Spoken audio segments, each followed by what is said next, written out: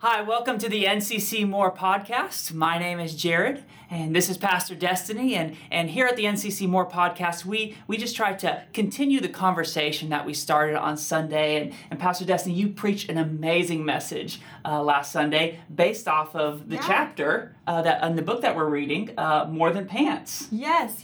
We are reading this awesome book this summer as NCC, Friend of Sinners by Rich Wilkerson Jr., who's my brother-in-law. And I'm telling you that this is such an incredible book. I can already see the impact that it's making on our community and on our culture. So I'm really excited about it. If you haven't read it, you really should read it. I mean, you read it last year when it came out, right? I did, yeah. And I'm on my second round right now. Second round. And it's just as good as the first time. Well, that's good to hear. And you don't want to be left out either. No. You want to be involved in the conversation. So pick up a copy. We're sold out right now. We should have some by this coming Sunday, but you can also get them on Amazon as well. But Pastor Destiny, I want to talk just a little bit more about the message that you spoke on Sunday, based out of the same scripture that we had in chapter 2.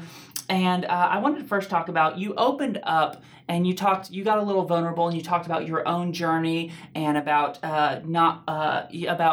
what you do whenever you feel when God has given up on you. Yeah. And I just want to talk about that. What do you do personally, or what do you encourage some people to do when they feel like God has given up on you? Of course, we know that God never gives up on us. No.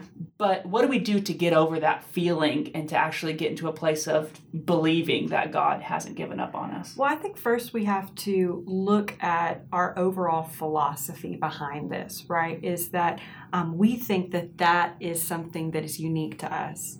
That struggle of feeling like God has given up on you is unique to us. Mm. And that's one of the things that it really gives it power, is because we go, oh, well, I can believe that for you. I can believe that for this person over there. But it's different. You don't know me. Wow. You don't know me. And especially in a church context, we can walk into church and we can feel like we're the only one who has felt that way that week. We can feel like we're the only one who, when they pray, has the thought of, God's really disappointed in you. He doesn't want to hear from you. Mm-hmm. You're not worth it. All of these different things. And as long as we think that we are alone and we are isolated and we are unique, the truth can't break into our lives. And that's really why it's important for us to be vulnerable with each other. Mm-hmm. It's important for me to stand up and say, hey, I struggle with feeling like I'm the only one and that I've disappointed God and that He's upset with me. But when you hear me say that, you go, oh, me too. I feel that way as well. Mm-hmm. You know, that's also something that I struggle with. And so then I don't feel alone. Well, if it's not a lie that's unique to me, then I can know this. It's a strategy of the enemy meant to destroy me. Mm-hmm. So then I can approach it like what it is. It's not a truth that I'm trying to deny. It is a lie that I have to combat. Wow. Yeah. And so now I don't try to wonder if it's true or not. Mm-hmm. Because if you start fighting that battle of, is this true or not, it's a losing battle. Mm-hmm. You can't do that. You have to go ahead and recognize it for the lie that it is and replace it with a truth. Mm-hmm. And so that's what I do. When I find myself looking back at the past and going, man, you know, there's things that I wish I had done differently. And sometimes it's not even sin. Sometimes it's not even things that are wrong. A lot of times it's just, you know, I wish I hadn't done that business deal, or I wish I hadn't taken that job, or I wish that I had spent more time doing this, or I wish when you become a parent, which you're getting married. Yeah. So eventually, you know, all of that. 5 years down the road. You have a plan. That's so cute. Yeah. But anyway, eventually, you know, when you become a parent, there's that parent guilt that comes in too, of, man, God gave me these incredible kids to raise, and I blew it. You know, I yelled at them last night when I wasn't supposed to, or I didn't discipline them as much as I could, or they're struggling in their life because of me. Mm. And you start to put all of that on yourself. You can't go back and fix anything in the past, but you can move forward with strength, right? And so what I do is I begin to say, I do not give myself permission to relive my mistakes. I learn the lesson and I move on. So I don't have permission to go back and say I should have. Mm-hmm. Instead, I try to reorient to, what do I want to do next? Right? Mm-hmm. So what do I want to do next? So that's one of the things I do. The other thing that I do is I begin to speak God's truth over my life, even if I don't believe it. And so I'll use my name like it's a third person thing. This is totally me. And I'll go, God has a plan for Destiny. and he has a future for Destiny, and he has something great for Destiny. He hasn't given up on Destiny. And sometimes it's easier for me to receive it that way. But ultimately, you just have to choose that it's God's truth over your truth, and then begin to live that out regardless of your feelings. And that's where people get messed up, is that their feelings continue to lie to them even after their mouth has told them what to believe, and they continue to act according to their feelings instead of acting according to God's truth. But your feelings have a lag time. Right. And they don't catch up to your decision, and sometimes until years later. So you just have to continue to move forward and then encourage yourself in that, because the thing that'll get me is, why are you still struggling with this? Why are you still having to fight for this? But I'm still acting as though I don't have this fight. Does that make sense? Yes, absolutely. And we have a thing about our culture here at North Point is we don't feel ourselves into an action. We act our way into a feeling. I've heard you and Pastor Philip say that from the stage multiple times. Yes. And but what would you say to someone who's in that, who's someone who's maybe new to following Jesus or curious about following Jesus, who says, well, if I just speak God's word over myself, but I don't really feel it, I feel like I'm faking it. Right. How would you respond to? I would say words matter. And the reason we know words matter is because we remember the words people say over us. That's so good. Yeah. And the truth is that our words to ourselves matter probably more than anybody else's do. Because when you cuss yourself out in the shower, okay. Yep. And that's real, right? When you are driving in your car and you're calling yourselves names, when you mess up with somebody that you love and you just, you're so, and all of those things, you'll never get it right, and you begin to say those things internally, there has to be a point where you interrupt that passive dialogue that's coming out of all of your habits of over the years with an intentional dialogue to replace it, right? Right. Because that passive dialogue is directing your life. It just is. Yeah. So that's not even a Christian thing. You can follow Mel Robbins and she'll tell you that. You can follow, any one of the different people who are right now speaking that. So that's not even a Christian thing. But when you add the supernatural component of speaking not just your words, not just saying, I now choose to believe that I'm worthy, right, but to say, God says I'm worthy. And that's my truth. I'm not even depending on myself. God says I'm worthy. God says that I have great things ahead of me. God says that I should forget the former things and I should move forward into what he has for me next. Yeah. God says all of that. Well, it makes a difference because it starts to retrain your dialogue. But if you've been saying one thing to yourself for 18 years, don't expect your dialogue to change overnight. You're still going to have, but you have to add an intentional dialogue to combat that passive dialogue that's just always been there. So that's really what's happening, is you're replacing one way of thinking intentionally with another. So it's kind of just building new mental habits that eventually, change the outcourse of our life. It is, but as Christians, we also believe that there is literal supernatural power in the words of God. So it's, yes, that you have that component of just changing your habits, but also you are choosing God's way. Right. And there is something that you can't explain in the natural that happens when we begin to choose God's way and speak his words. And something changes from the inside out. Remember, we're not talking about behavior modification. Right. We're talking about death to life. Right. We're talking about entering into a relationship with God. It's really hard to be in a relationship with somebody that you don't trust, you think doesn't like you, right? And somebody who you really, you don't believe, right? Yeah. So you don't trust them. You don't believe them, and you don't think they like you. Well, it's going to be really hard to follow Jesus if that's the truth. But if our inner dialogue constantly says things that are against his word and we don't combat it, well, then that's what we're saying. And so we wonder why it's hard for us to go to church, and we wonder why it's hard for us to read our Bibles. Who would want to read the words of somebody who doesn't like you? Right. But the truth is that he does. He loves you. He cares for you. He has a plan and a purpose for your life. And so when I find myself pulling away from God, when I find myself pulling away from church, when I find myself pulling away from his words, what I want to do is I want to begin speaking how he feels about me, because it usually is about that. That's so good. Does that make sense? Yes, that's powerful. That's real powerful. On Sunday, we also talked about this guy out of Luke chapter 10. He's known as the rich young ruler. Yes. We nicknamed him Rory. We did. For short, because rich young ruler is a mouthful whenever you're preaching. It is. So, it's just going to waste so much time. Right. You know, you don't want to say all that. And so we're going to continue. Rory comes to Jesus and he asks this question.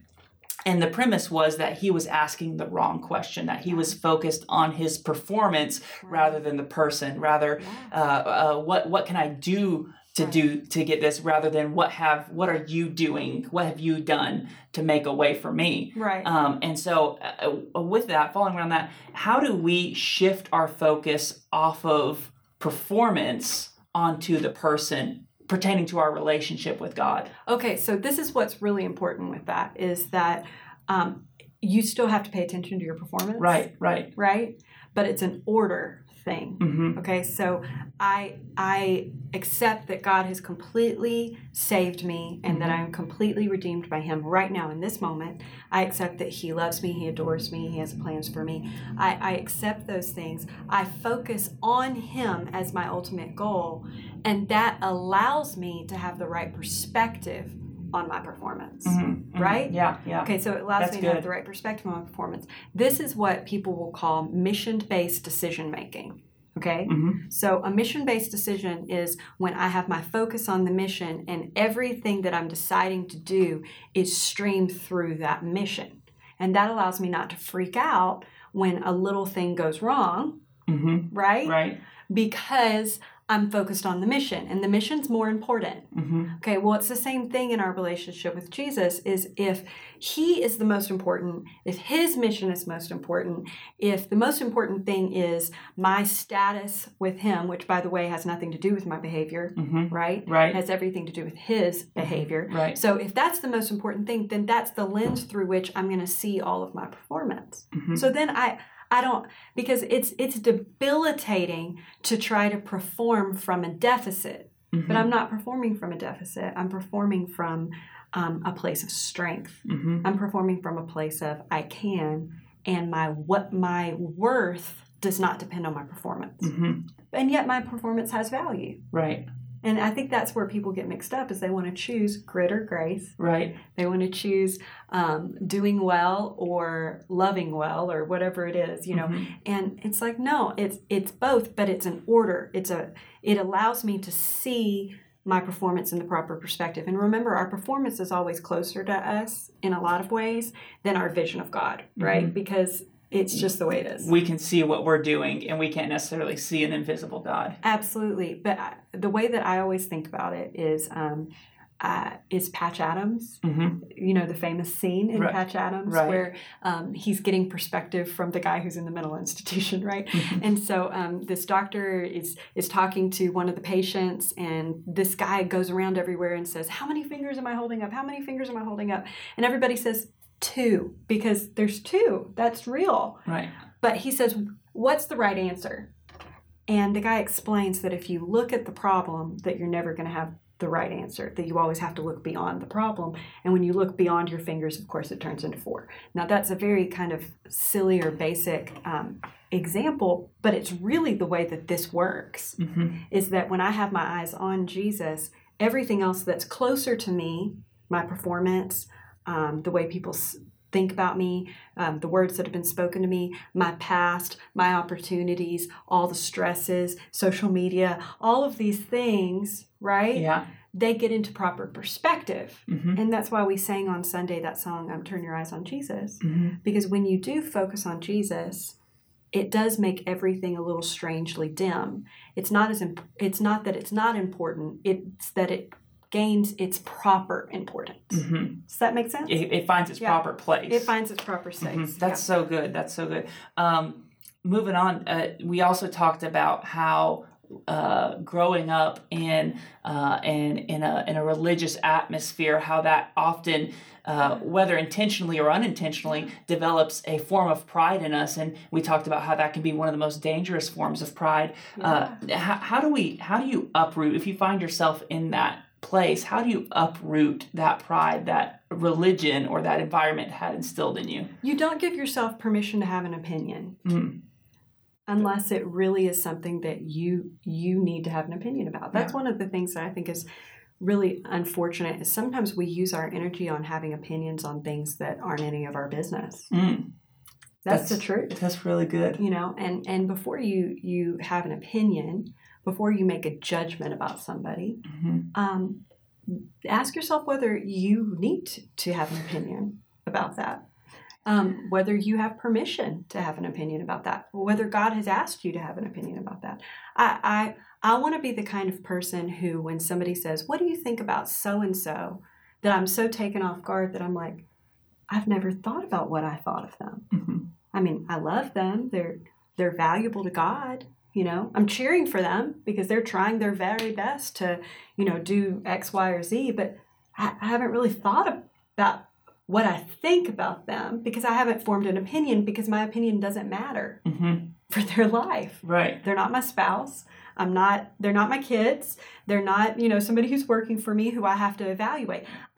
It is the most freeing thing in the world to find out that you are not the world's evaluator. Right. That you're not the world's evaluator. But what happens is we trick ourselves into thinking that evaluating everyone else makes us more holy. And that withholding our approval from people is a Christian duty. Wow. Instead of what the Bible says is that loving people is a Christian duty. But we see our Christianity played out in us giving people kind of the dirty look when they do something that we don't think hits the standard. And that's not biblical. Right. At all. Right. The only places you find in the Bible where other believers are having any type of evaluation or judgment of other believers, okay, is when they are in the same church and one of the believers is in leadership. That's it. And can we say that that's like this many relationships? Not many people. Right? And even then, I'm very cautious to have any type of evaluation of people unless they've invited me into that place in their life. Right. And I think that's really key. That will help break your spirit of pride. The other thing that I tell people all the time is, if you could make perfect decisions, you would have a perfect life. You don't. Yeah. So why do you think that you can make perfect decisions for other people? Yeah. But isn't that the way we are? Right. We sit back and we armchair quarterback everybody else's lives, and we procrastinate making the decisions that we know would make the difference on our own. And that's a form of pride, but it's also a form of fear. Because as long as I'm focused on you, I don't have to focus on how messed up I am. Right. And how much I need Jesus, and how much I don't miss the, make the grade or whatever it is. Right. And so I think those are the things, is that you really do have to intentionally humble yourself and realize you're not betraying Jesus because you don't call out somebody on the internet. My goodness, please stop arguing with people on Facebook. No one cares. Literally no one cares about what you're saying. So stop. Just love people. Say nice things. Be kind. Right. And then do your work. The best you can do it. I think it was you who said one time, I don't think anyone's ever gotten saved over a Facebook rant. No one has gotten saved. Right. No one has gotten saved over a Facebook rant.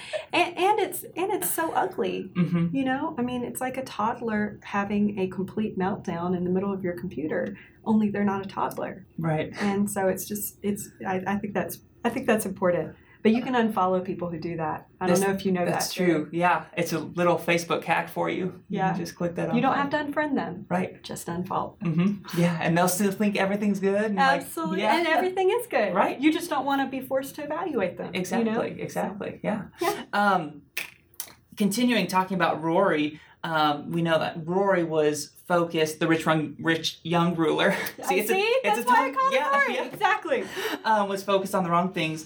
In the ins and outs of our normal 21st century life, how do we get distracted with the wrong things like Rory did? Oh, yeah. I think it's the little box that we carry around that tells us what to do. Everything in our life is so screens focused. And I hate to hate on technology, but to be be really honest, I think that right now that is the biggest danger to our marriages. I think it's the biggest danger to parenting. Distracted parenting is more dangerous than distracted driving, in my opinion, because I think that it is affecting more lives and damaging more futures. But it's incredibly in distracted leadership too, and distracted living, because what happens is I get so focused on other people's lives that I don't focus on my own. And so that, and another thing that happens when we get distracted is we lose our train of thought. And you may not think that's important, but it is important for you to be able to process thoughts. And so when you're on social media, I don't know if you've ever noticed this, you see something that makes you think of something, but then you start scrolling and you lose your thought by about 2 or 3 things down. So it's important. So if you're dealing with distraction, you need to take concrete steps to stop it. There's the do not disturb function. There's, I think Apple has it's called a downtime function. I set it for almost all day when I'm going to be with my kids.